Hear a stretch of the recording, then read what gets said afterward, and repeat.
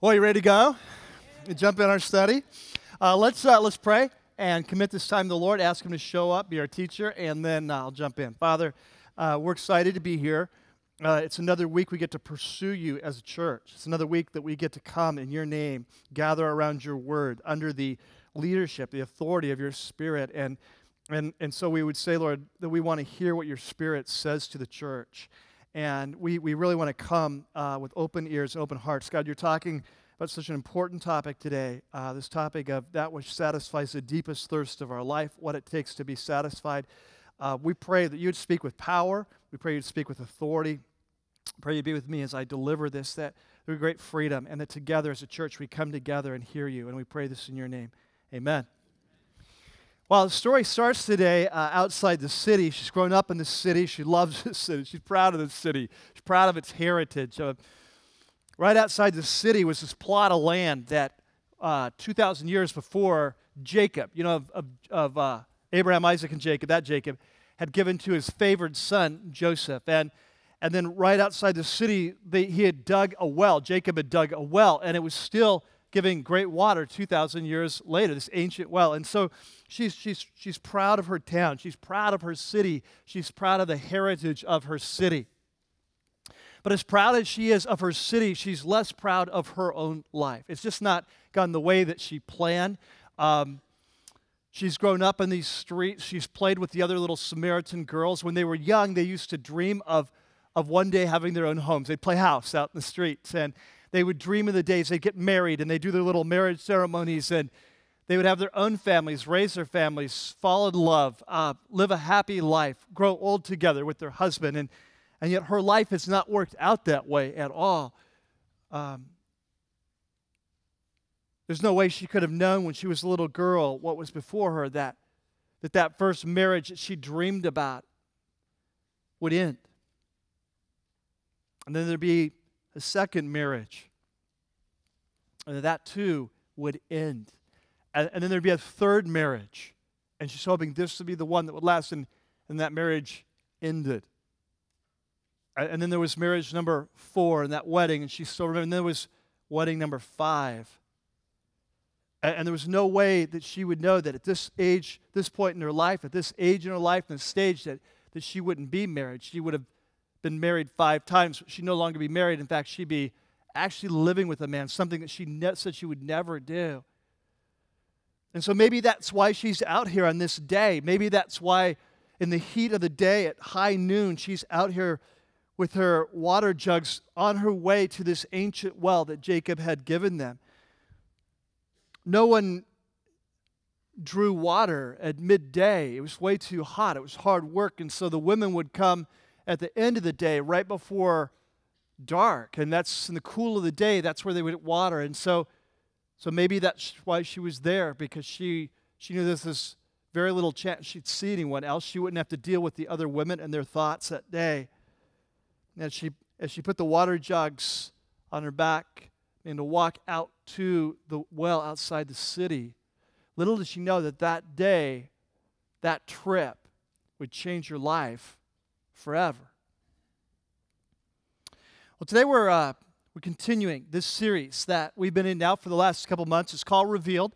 It's a study of the life and teaching of Jesus through the eyes of one of his best friends, closest followers, a man by the name of the Apostle John. And today we come to John chapter 4 in our study, and we come to one of the most famous conversations of Jesus in his life.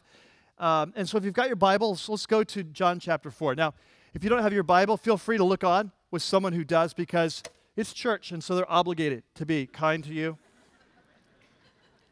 Don't count on that in the parking lot, but here they will share. I'm telling you, I promise. So in John chapter 4, we start the story, and it says the Pharisees. Now, of course, Pharisees were one of the groups of religious leaders, the religious establishment, and they heard that Jesus was gaining and he was baptizing more disciples than John the Baptist. And so this is still early in Jesus' ministry. Remember, many of Jesus' first followers had been followers of John the Baptist and part of his baptism ministry.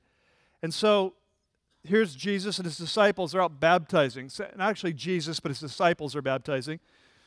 So they're in the south of the country, and it says in verse 2, although in fact it was not Jesus who baptized, but his disciples. And so he's getting more and more popular, and he's coming on the radar of the religious establishment in Jerusalem. And so the Pharisees have heard about this. They're going to go down and check him out, kind of like they checked out John the Baptist, remember back in chapter 1. And so Jesus hears of this. He's really not ready to deal with this. It's not really time for conflict in his ministry yet.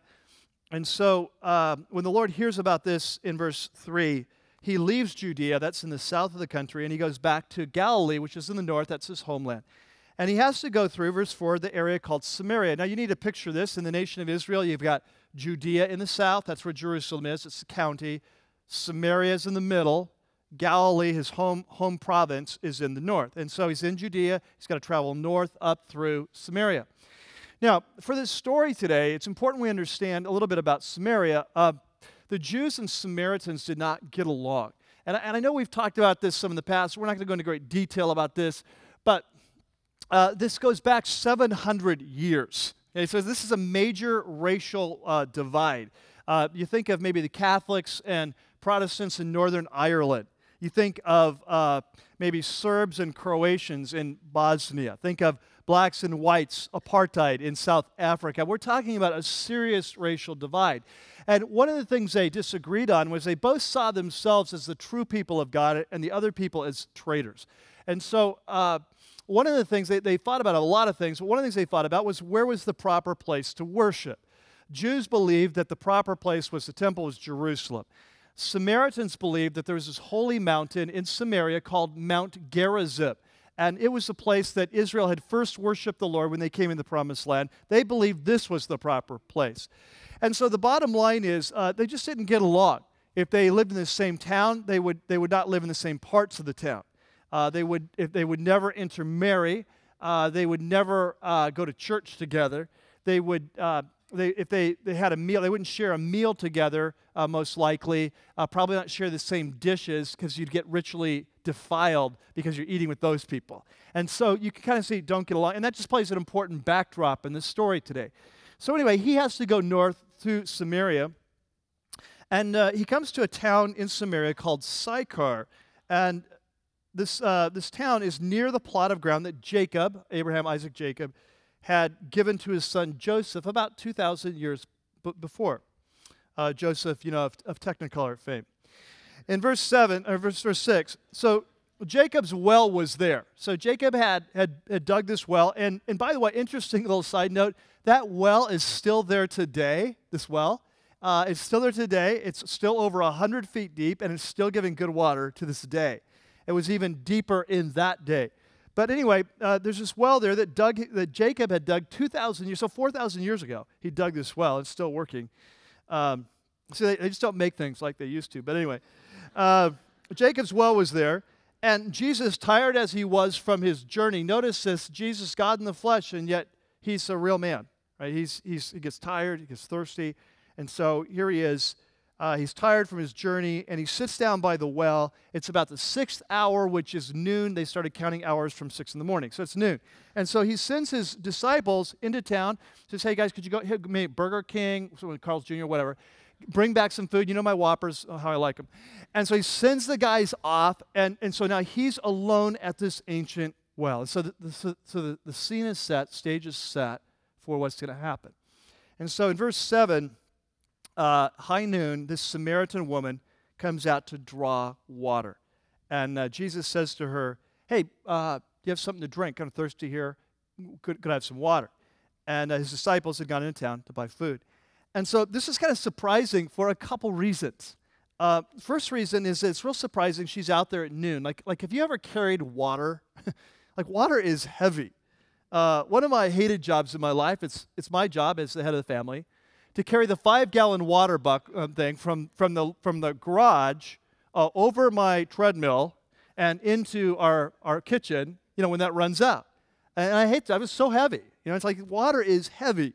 And so imagine that you're going to be taking this clay jar and lowering it down 100 or 200 feet into a well and filling it with water and now bringing it up by hand or, with kind of rolling. I mean, this is hard work. And because it's hard work, the women of that day they would come at the end of the day, in the cool of the day, to do this because it's hard work. And so it's sort of weird that she's out here at noon, which we're not sure why. It very well could be she just wants to avoid the other women of the town because of what we'll see, what she's gone through in her life. But anyway, she's out there. That's surprising. The other thing that's surprising is that Jesus asks her for a drink because he's just crashing through all kinds of social barriers here. First of all, he's a man, she's a woman, just one-on-one in that culture. You wouldn't necessarily have a lot of contact. Number two, he's a Jew, she's a Samaritan, so they don't have contact. They don't drink from the same dishes, so what's he thinking here? On top of that, he's a rabbi, and rabbis don't talk to women, by and large. And so there's just all these reasons why he's sitting there, she's coming in just assuming he's not going to say, and all of a sudden he's like, hey, can I have a drink? And she's like, what? Like, come again? Like, I don't get it.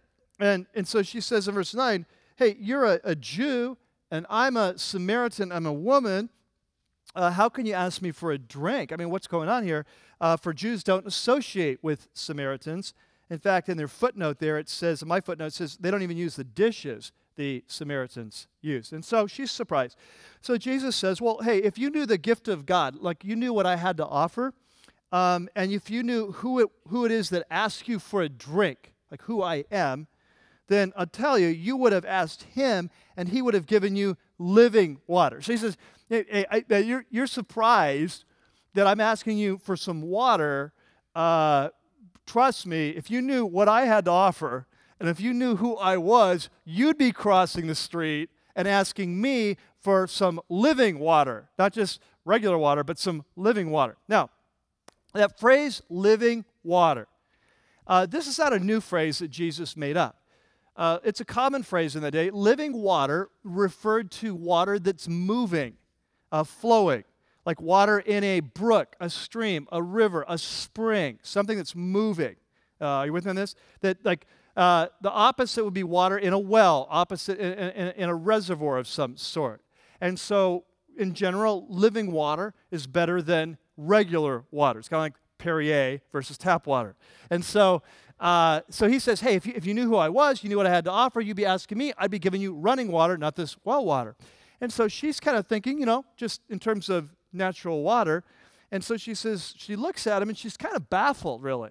She looks at him and says, it's just, here he is. He's got no backpack. He's got no luggage. He's got no donkey, no bottle, no canteens, no water bottle, no sports bottle, nothing. And so she looks at him and she says, sir, you've got nothing to draw with, and trust me, this well is really deep. Like, where are you going to get this water, this living water? I mean, are you greater than our father Jacob? Now, she's really proud of this well. Are you greater than our father Jacob, who gave us this well, such good water, and drank from it himself, as did his sons, 12 tribes of Israel, and his flocks and his herds? Like, where are you going to get this? And so Jesus says, well, everyone who drinks this water, the problem with it is you get thirsty again. Like if you drink this water, you're going to feel good for a while. You're not going to be thirsty. But then, you get thirsty. Tomorrow you have to come back, do it again, right? But whoever drinks the water that I will give him, it's kind of like magic water, really, that you will never thirst again. Like you just drink it one time, and it's like the permanent thirst quencher of your life. And on top of that, this water that I give him, it will become like a spring of water welling up to eternal life, like a fountain of life. So he's like, whoa, never heard of water like that, like magic water. And so she says, she decides to buy in. Verse 15, she says, sir, hey, could you give me this water so I won't get thirsty anymore? It's just permanently quenched. And I won't have to keep coming here every day to keep drawing more water. So at this point now, Jesus wants to take the conversation to a new level. She thinks he's talking about some kind of magic water, physical water. He's really talking about a new kind of relationship with God that's going to satisfy the deepest thirst of your life. And so he needs to elevate this conversation from the physical to the spiritual. And so what he does, he says in verse 16, he says, well, I'll tell you what, why don't you just go get your husband and then come on back? So, I've got this amazing gift. I want to present it to you and your husband. Go home, get him, come back, I'll give you this gift. And she says, well, I don't really have a husband.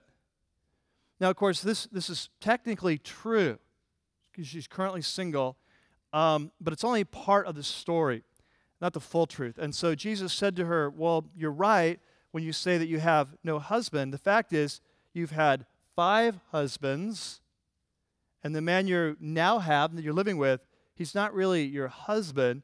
So what you say, that is, it's true. Now, at this point, her cover is blown. Have you ever been there? Like you're in a situation, and you're making your best of it. You're just trusting this other person doesn't know something. And so you're making your argument, and all of a sudden they just blow your cover. They go, yeah, well, what about this? And you're like, oh, I'm so dead. And so he is just kind of blown her cover. And so she decides, all of a sudden, her head is spinning. She's like, whoa. I mean, this is something supernatural is going on here. I mean, this is back in a day and age. I mean, there are no iPhones. There's no internet. There's no way he did a little Googled her and come up with her marriage history, you know? It's like he's a stranger, never been to her town. Her first thought is there is something supernatural. I don't know what's going on here, but it's supernatural. He's got to be a prophet. So she decides to ask him a question. And the question she's going to ask has to do with this long-running debate between Samaritans and Jews about the right place to worship. You know, do we worship here at Mount Gerizim? In fact, right from that well, you can look up and see Mount Gerizim. And it says, is it here or is it? She's going to ask him a theological question. And honestly, we don't know if the reason she's asking is because she really wants to know, or whether she just wants to take the heat off, the tension off her personal life at this point, or maybe both. But anyway, her head's spinning, and so she says in verse 19, "Sir, I can see that you're a prophet." You know, something supernatural is going on. So our fathers, they worshipped on this mountain. She points to Mount Gerizim right there. They worship on this mountain. You Jews claim that the place where we must worship is Jerusalem. So what's up? What's the right place? And so Jesus says to her, he says, well, trust me, woman, a time is coming when you will worship the Father and enter this new relationship with God, neither on this mountain nor in Jerusalem. It's not going to be about where you worship. It's going to be more about how you worship. And he said, you Samaritans, you worship what you don't know. The Samaritans, they only believed in the first 5 books of the law of Moses, you know, Genesis, Exodus, Leviticus, Numbers, Deuteronomy. They believed that was the Bible. They didn't believe anything else after that was the Bible. And so as a result of that, they knew about the true God, but it was very limited. They didn't have all the things that happened later. And so he says, you Samaritans, you worship what you don't know. But then look what he says, very important statement. He says, we Jews, we worship what we do know, for salvation is from the Jews. Now, I want to take a time out, do a little sidebar here, okay? I don't want to make a big point of this in the sermon, but I don't want you to miss something. In our culture today, there's a lot of people that are hungry for God, but deep in our culture is a conviction that it doesn't really matter which God you choose or how you worship him.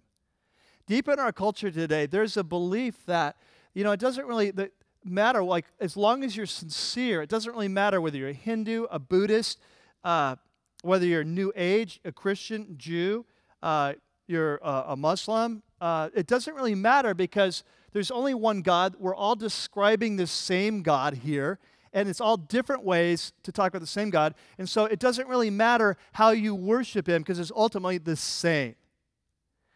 And I want to point out that Jesus says that is patently false. What Jesus says is, no, you Samaritans, you worship what you don't know. He says salvation is from the Jews.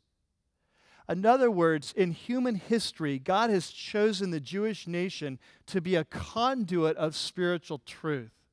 It's through the Jewish nation God revealed himself to Abraham, to Isaac, to Jacob, to Moses, to David, to the Old Testament prophets, to the law.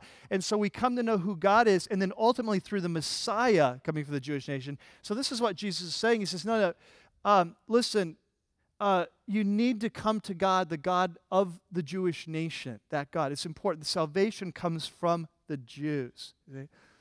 Okay, so anyway, back to the conversation. So he says, verse 23, but a time is coming and is now come. In other words, we're entering into a new era in human history when the true worshipers, people who really know God, they will worship the Father in two things. They'll worship in spirit and they'll worship in truth. He says, in other words, we're entering into a new era in human history where you're going to come to know God and you're going to come to know Him through the power of His Spirit, the Holy Spirit.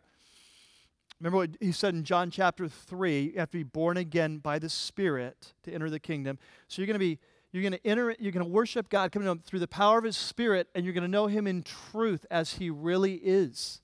It says we're entering into a new era of human history that I, Jesus, am inaugurating, to where you're going to enter into a new relationship with God. It's a first-hand relationship where you come to know Him in spirit and in truth. This is the water that's going to satisfy you. You see, this is the living water, this new relationship that He's talking about.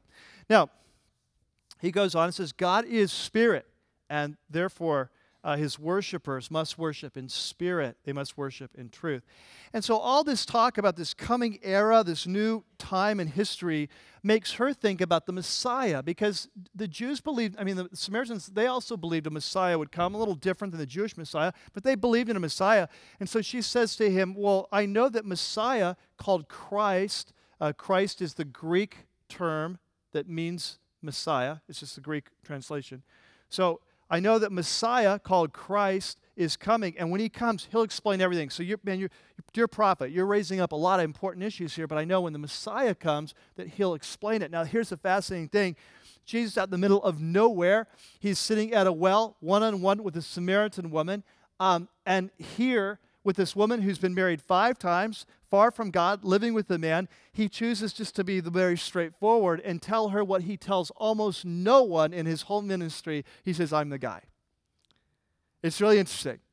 Back in Jerusalem, in Galilee, He will not say this. You will not find Jesus say this, I am the Christ. You will not find Him saying this, because the Jews had all these ideas of what the Messiah was like, and they were all messed up, and so He would use different language to talk. He'd always call Himself the Son of Man, because that was neutral language. It was new language, and so He could kind of fill it with messianic meaning of what the true Messiah was. But He would not say, you will not find Him saying, I am the Christ. But here's what this woman, far from God, married 5 times, living with the man, He just flat out, I'm the guy.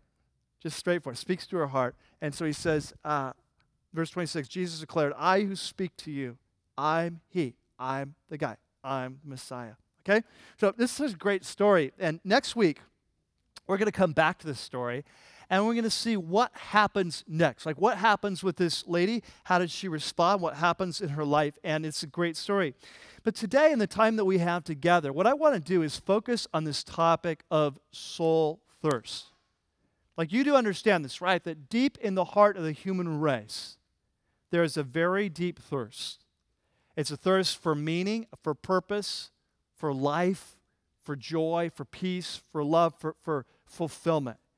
And Jesus talks to us today about what does it take to get that very deep thirst that we all share. What does it take to get that satisfied? And so I want to see what Jesus has to say. There's kind of 3 steps that He says that we need to take in order to get this satisfied. So there in your note sheet is a section called Soul Thirst, the search for satisfaction. And I want to take some time just to unpack this. Let's dive into what does Jesus say about this. Number 1, the first thing He says is that we need to start with the source. That if you want to be satisfied, you need to go to the right source for your satisfaction. Now, I want you to catch something. When He enters in this conversation with this woman, He assumes that she is thirsty. He doesn't ask her, hey, by the way, are you thirsty? Just curious.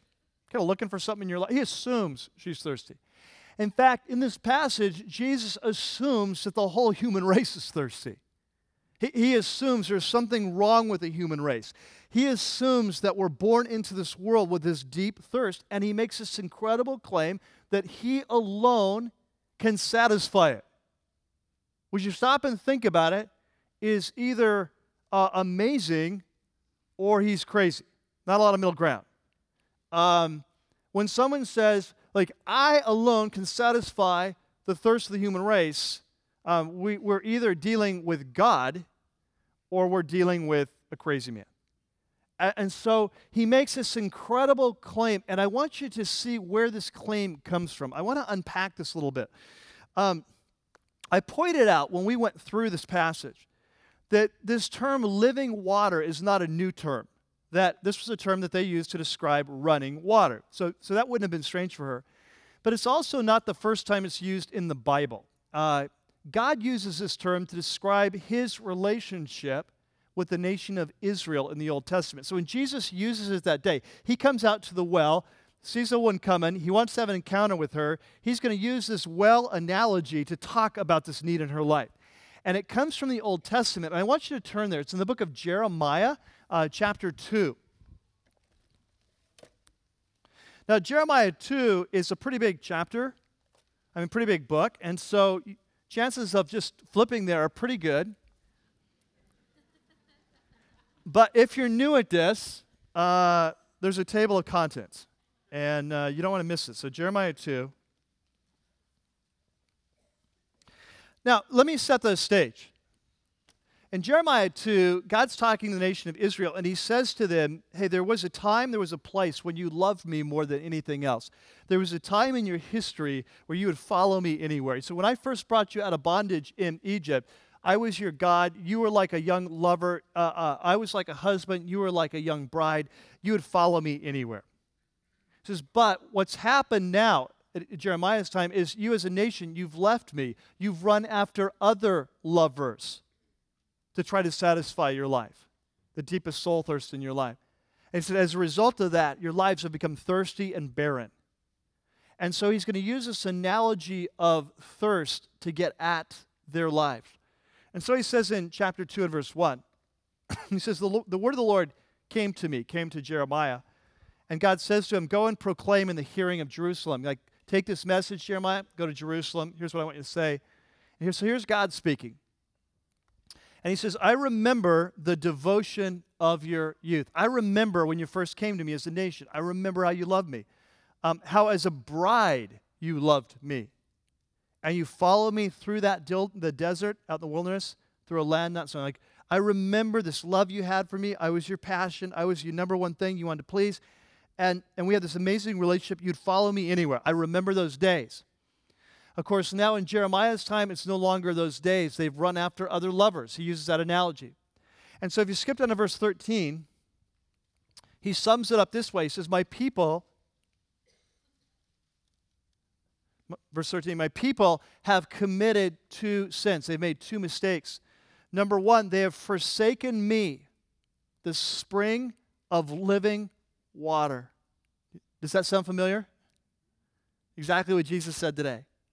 I'll give you a spring of living water. God says they've forsaken me. He says, I was supposed to be to Israel this spring of living water. I was supposed to satisfy their deepest thirst in life. He says, but they've forsaken me. And what have they done? They dug their own cisterns. Now, what's a cistern? A cistern was a hole in the rock you dig out, carve out. It was maybe it was a hole in the ground, a big hole in the ground. You'd plaster it in. And during the rainy season, you would divert rainwater into the reservoir. And you would save that water so you would have water during the dry season, the summer. You didn't have faucets. You didn't have the Colorado River to bail you out. And so you would put this water in there. Now, of course, it would get old. It would get dank. It would get stale. It would get mossy. It would have bacteria. You got bugs in it. But it was better than nothing. And so, of course, the worst case scenario is that you'd create this cistern, you divert the water in during the rainy season, you come back, say, in July or August or September when you're out of water and you desperately need this, and there is a crack that's developed in your cistern. And so all the water that you thought was in there has seeped away. And God says, this is what my people have done. They have committed two sins, two mistakes. Number one, they left me, like the only one who could satisfy them, the fountain of living water, and they've gone to other cisterns, to other gods to try to get satisfaction, and yet they're broken cisterns. They don't even hold water, and so it's left them thirsty, and that's the condition of the nation, you see. And so Jesus picks up this phrase, and he talks to this woman at the well. and he offers her living water to satisfy this deepest thirst. Now, the interesting thing is that we don't really know her history. We don't really know exactly where she was spiritually. But from all appearances, it would look as if she had spent her life trying to satisfy the thirst in her life through relationships with men. Now, some of you are going to relate to this. Hopefully, the women.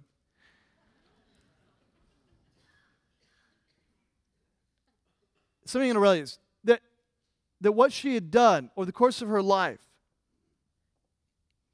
is she had looked for satisfaction in life with a relationship with men, one after another. Are you with me? That little girl, she grows up. She can't wait to get married someday, to have a husband. That day finally comes.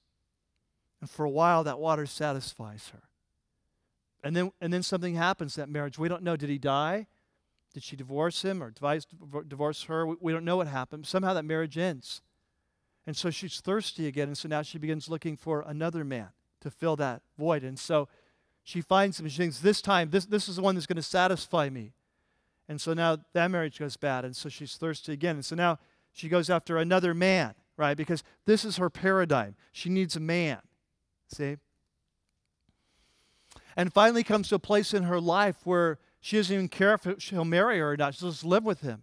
She's just looking to satisfy this thirst in her life with a man. Now, this is very common. If you look at it as a human race, that when we have this deep thirst for life, for meaning, for purpose, for joy, for satisfaction, one of the most common things we look for to satisfy it is a relationship with another person. That's why our music is all filled with the songs of romance. Because when you first fall in love with someone, it feels like you found the answer to life, doesn't it? It feels like this is it. This is what I've been looking for. This gives me joy. This makes me get up in the morning. This makes the sky is bluer. You know, the moon is brighter. It's like this is what life's about. And so as a culture, we often run after if we could just find the one true love. That would satisfy. For others of us, maybe it's not that one true love. It's just if I could just have some really close friends. Well, we're married now. If we could just have children, my life would be fulfilled. Or it's like they grow up. If I could just have grandchildren, you know, and then that would be my life was fulfilled. And so we go through life and we think that if we could just find the right relationship, this deep soul thirst that we've been born with, this is the way to quench it. You see, it's one of the primary other cisterns that we go to satisfy this. Of course, the problem is there's no human relationship that can satisfy that deepest part of us because we're created by God, and it's the life that He alone gives that can really satisfy that deepest part. There are a couple of counselors, famous Christian counselors, and they talk about this in their book, Relationships. I put this quote there for you. They write it like this, the Parrots. There is in all of us, at the very center of our lives, an aching, a burning in the heart that is deep and it's insatiable. Okay, this is the thirst Jesus is talking about. Most often we try to quench that yearning with a human relationship. We try to fill in the gap of our existence with a friend or a lover. But no human relationship, no matter how wonderful, can ever complete us. Why? Because human beings can never make us whole. It's God who satisfies the ultimate longing for belonging and gives us meaning in our lives. This is what Jesus is talking about. He's offering her this relationship. But stop and think. For other people, it's not a relationship. Maybe the way you're wired, it's not that way. You know, every one of us, when we're born, as we grow up, we have a theory. We try out different theories of what it will take to satisfy this soul thirst. And so for some of us, it's high achievement. Get straight A's in school. Get the right college, get the right job, rise up in the job, get the corner office, make the money. For others, it's get the right stuff, get the car, get the house, get the jet skis, get the motorcycle, get the whatever that is, you know. For others, it's power. If I could just rise to a place of power in this organization and control, that's what will make me happy. For some, it's pleasure. Hey, if you just party hardy every night, different woman every weekend. This is what it's about. That, you see? And so as a culture, as a world, what we do is we go through life and we all have a theory of what it will take to satisfy this thirst. But here's what happens. I'll tell you this. It works for a while. It doesn't it? It works. You get the straight A's. You get into the college. Yes, I'm going to Berkeley. Yes, I'm going to Harvard. I'm getting to UCLA. I can't believe it. You get the corner office, you get the job, you get the career, you find the person, you fall in love. You get the lifestyle, and for a while, you drink of it, and I'm satisfied. This is it. This is the life. Then all of a sudden, you wake up one day, and it's like, I'm thirsty. Like, I need more. That's not it. There's something else, you see? And so Jesus comes and says, trust me in this. You were made for a relationship with God. And trust me in this, that I alone can satisfy that. You can run after other gods all you want, but you will wake up one day and you will find out they are broken cisterns. The only way for you to be satisfied in life is to pursue me, to passionately love me, to give your life to me, to run hard after me, to make me your number one love, your deepest passion, your highest priority. That's the only way it's going to satisfy this deepest part of you. And so this is the claim Jesus makes. Now the question is, do we believe him? Do we believe him? You might say, well, what do you mean? Like, I'm a Christ follower. I gave my life to Christ. Have you really? Because here's what I find is so many times as Christ followers, we alternate between Jesus and our cisterns. And we go and we try Jesus for a while, and then we get, okay, let's go try this cistern for a while, and we go different directions, and we wake up thirsty, you see? And so Jesus comes, he says, trust me in this. Trust me in this. I know you're thirsty, and I have a relationship with God. It's in spirit, it's in truth. It's the only thing that can satisfy you. Okay, so that's number one. You have to go to the right source. The second thing he says, and I love this, one of my favorite parts of the story is we have to let go of the past. One of the favorite things I love about the story is this woman. She's had a hard life, hasn't she? Sometimes we read through the Bible so superficially, like, okay, she's married 5 times, great, living with a man. Okay, what's next? Like, just take time to think about that. Some of you have gone through a divorce. Pretty much almost everyone I've ever talked to, it was one of the worst experiences of their life. Incredibly painful. And it just goes on. And it just seems like it's never really over, and it's hard. Now, imagine going through 5 husbands. Now, we don't know. Some die. We don't really know the whole story. But this woman has gone through a world of hurt. And on top of that, she's brought a lot of it on herself. We don't know all her story, but we do know this. She's living with a man, which in that culture, clearly, this is not what God's will for your life is. And so clearly, she's far from God. She's doing her own thing. She's trying to make her life work, drinking from these other cisterns. And so here she is, a woman who's messed up her life in a world of hurt, a ton of regret. It's one of the greatest pains in life is the pain of regret. This woman is in a world of hurt. She's brought on to some degree, at least herself, far from God. And here's the thing I love about Jesus is he could care less. He doesn't care that she's been married 5 times. That's not going to hold him back. He doesn't care she's living with a man. All he wants to do is change her life. Like he has just come to give her a new life. He's just not really concerned with other stuff. Well, I don't really care where you've been. Here's the water of life. Do you want it or not? You see? You see, I think for a lot of us, even as Christ followers, we believe that the water of life, it comes in a jar, and it comes in this beautiful bottle. And on the bottom, there's small print. And the small print says, offer not good for people who X. You fill in the blank. You see, Jesus is offering her the water of life, and he doesn't care what her past is. It doesn't affect his offer. Here's the thing. For us to receive the water of life, we have to let go of our past. See, Jesus is not going to hold your past against you. The question is whether you will hold your past against you. You see, for a lot of us, honestly, we come to Christ, and what we believe is, well, maybe He'll let us in. Maybe I can be part of His kingdom.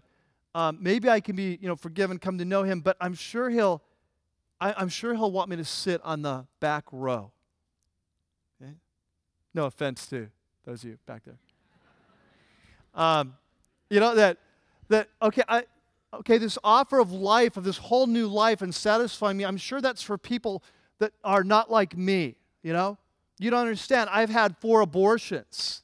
You don't understand the drug background. You don't understand. In college, I slept with so many women that I can't remember their names. You don't understand. I ripped off my company. You don't understand. I neglected my wife and I caused a divorce. You don't understand that I had 3 affairs and it led to the ruin. You don't understand. My kids won't even talk to me now and we go on and say, but you don't understand. They're like, this offer that Jesus is making is an awesome offer, but it's not for people like me. Read the small print on the bottle of River of Life, of Water of Life. It says not for people. This offer does not apply for this kinds of people.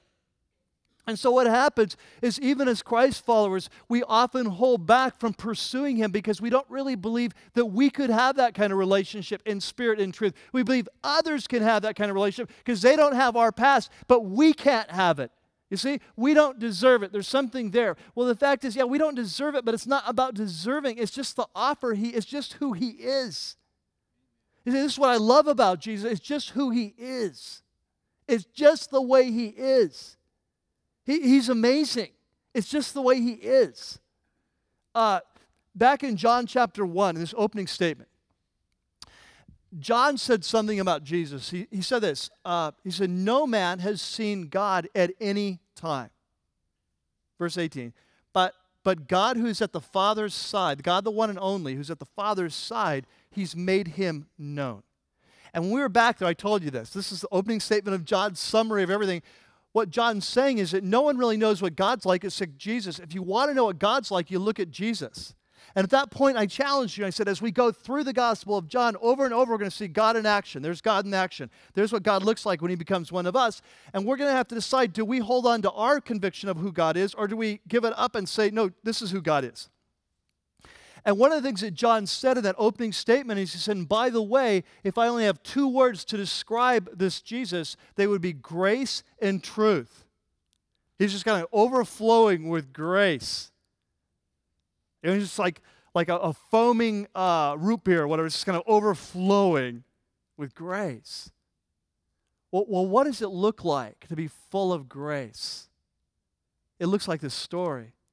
It looks like Jesus crossing the street, setting up a personal appointment, getting rid of His disciples, sending them into town to talk with a Samaritan woman who'd been married 5 times and currently living with a man far from God, but Jesus doesn't give her a rip because all He wants is to give her a new life. You see? And so the question is, what keeps you up at night? Is there anything from your past that deep in your heart you believe maybe you can know Christ, maybe you can be a Christian, but you can never really full on kind of experience Him like others can because there's something in your past? What is it? And I think what Jesus would say is you got to let it go. Whatever it is, let it go. It doesn't matter to me, so you got to let it go. Doesn't matter to me, doesn't matter to you. You see? Can you receive that grace? Can you in your life, can you receive that kind of grace? Have you ever received that grace in your life? Do you know what that is? To meet God and find out that He's like Jesus. And He doesn't care where you've been. He only cares where you're going. And He wants to give you a new life. That's the second step. You have to let go of our past. Now, number 3, the third step is that we have to embrace the truth. And by this, I mean we have to embrace the truth, especially about ourselves. I don't know if you noticed this when we went through this story, but there's this fascinating dialogue where Jesus makes His offer to her, living water. She says, yes, I'd like it. Would you please give it to me? And the first thing He does, He says, okay, I'd like you to go get your husband. Now, this is a sore topic for her. She shouldn't have a husband. She's living with a guy. In fact, she's been married 5 times. Sore topic. and yet Jesus surfaces it. Here's the living water. Okay, I'd like it. Okay, go get your husband. Now, why did he do that? Like, why does Jesus bring up this sore topic, this painful topic in her life? I'll tell you why. I don't think it has anything to do with shaming her. It has nothing to do with holding it over her head, rubbing her nose in it. But here's what Jesus knows. Jesus knows we can never move into our future until we are honest about our past. You see? And unless we're willing to call things by their true name and to face the truth about ourselves, we're never able to receive this new life that He has for us. And this is true at the beginning of our Christian life. This is what confession of sin is all about. Like, one of the things that happens when you first come to Christ is you confess, Lord, I've blown my life. I've lived myself. I've done this. I've done that. And would you forgive me for these sins? And it's the start of our Christian life, but it's also the ongoing pattern of our Christian life. Why? Because until we embrace the truth about ourselves, we're not ready to receive this new life. Like, for example, there's some of you here who God has some more living water for you. He's got a whole new level of relationship. But for you to receive it, you're going to have to admit the truth about yourself in the area of anger. Like there's some of you here, you have an anger problem. But that's not how you look at it. You'll defend it. It's not, you don't have a problem, it's that your wife pushes your buttons. You don't have a problem. Everyone needs to blow off little steam. You don't have a problem. The problem is everyone else just takes it too seriously. Just words, you see.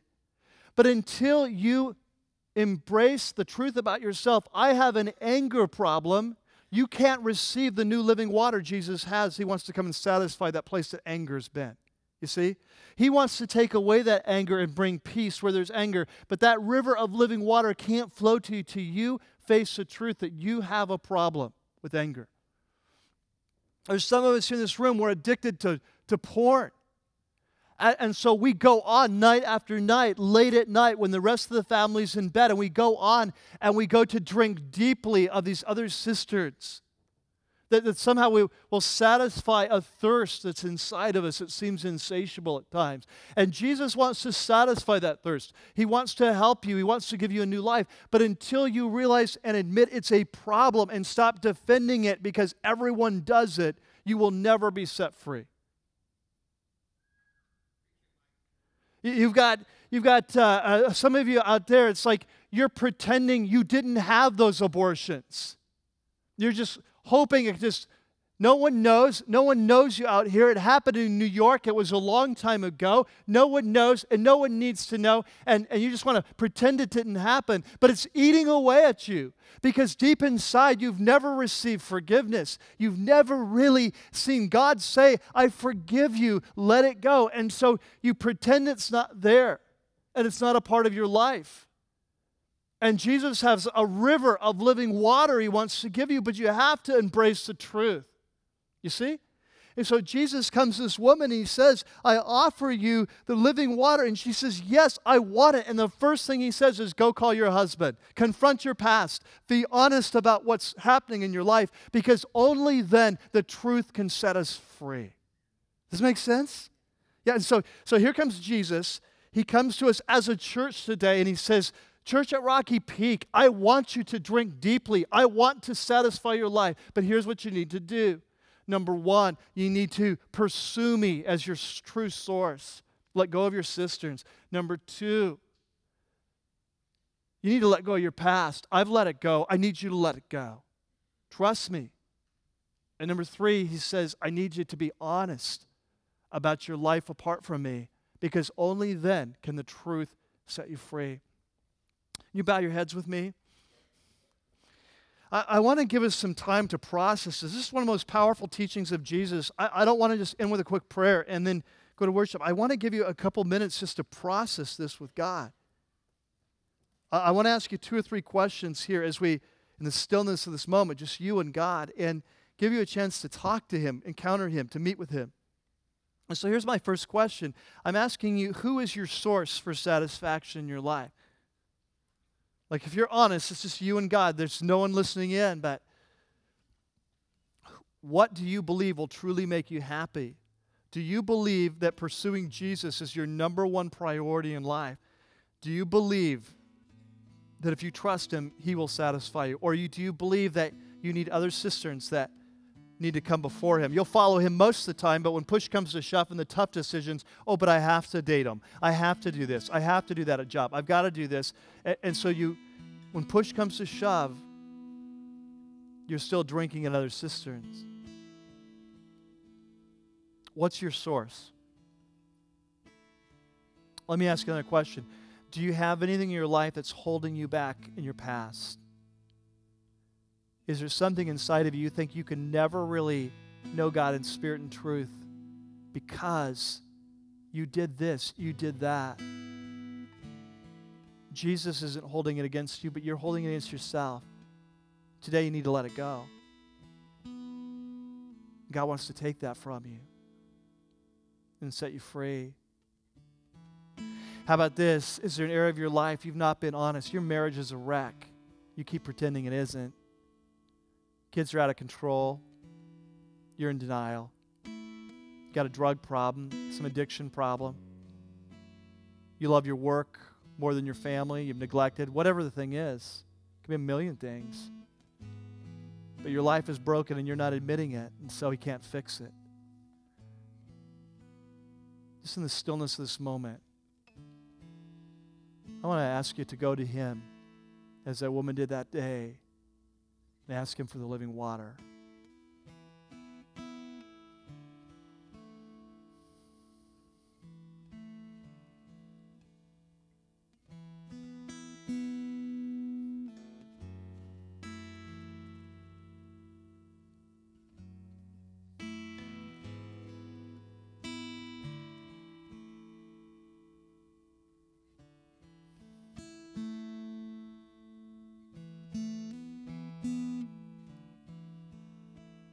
And now as our eyes are closed and our heads are bowed, can you hear the words of Jesus over your life?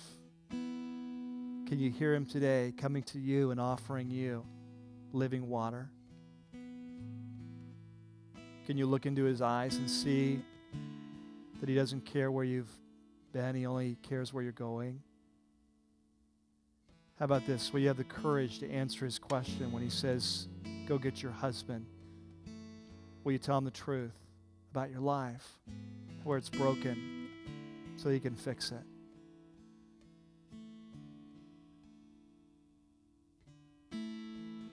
Remember what John told us, that He didn't come to condemn the world, He came to save the world. He's not come to condemn your life, He's come to save your life. But you have to decide whether to drink deeply from His river of living water or whether to go to your cisterns. That's something only you can decide. Oh Lord, as your church, called in your name,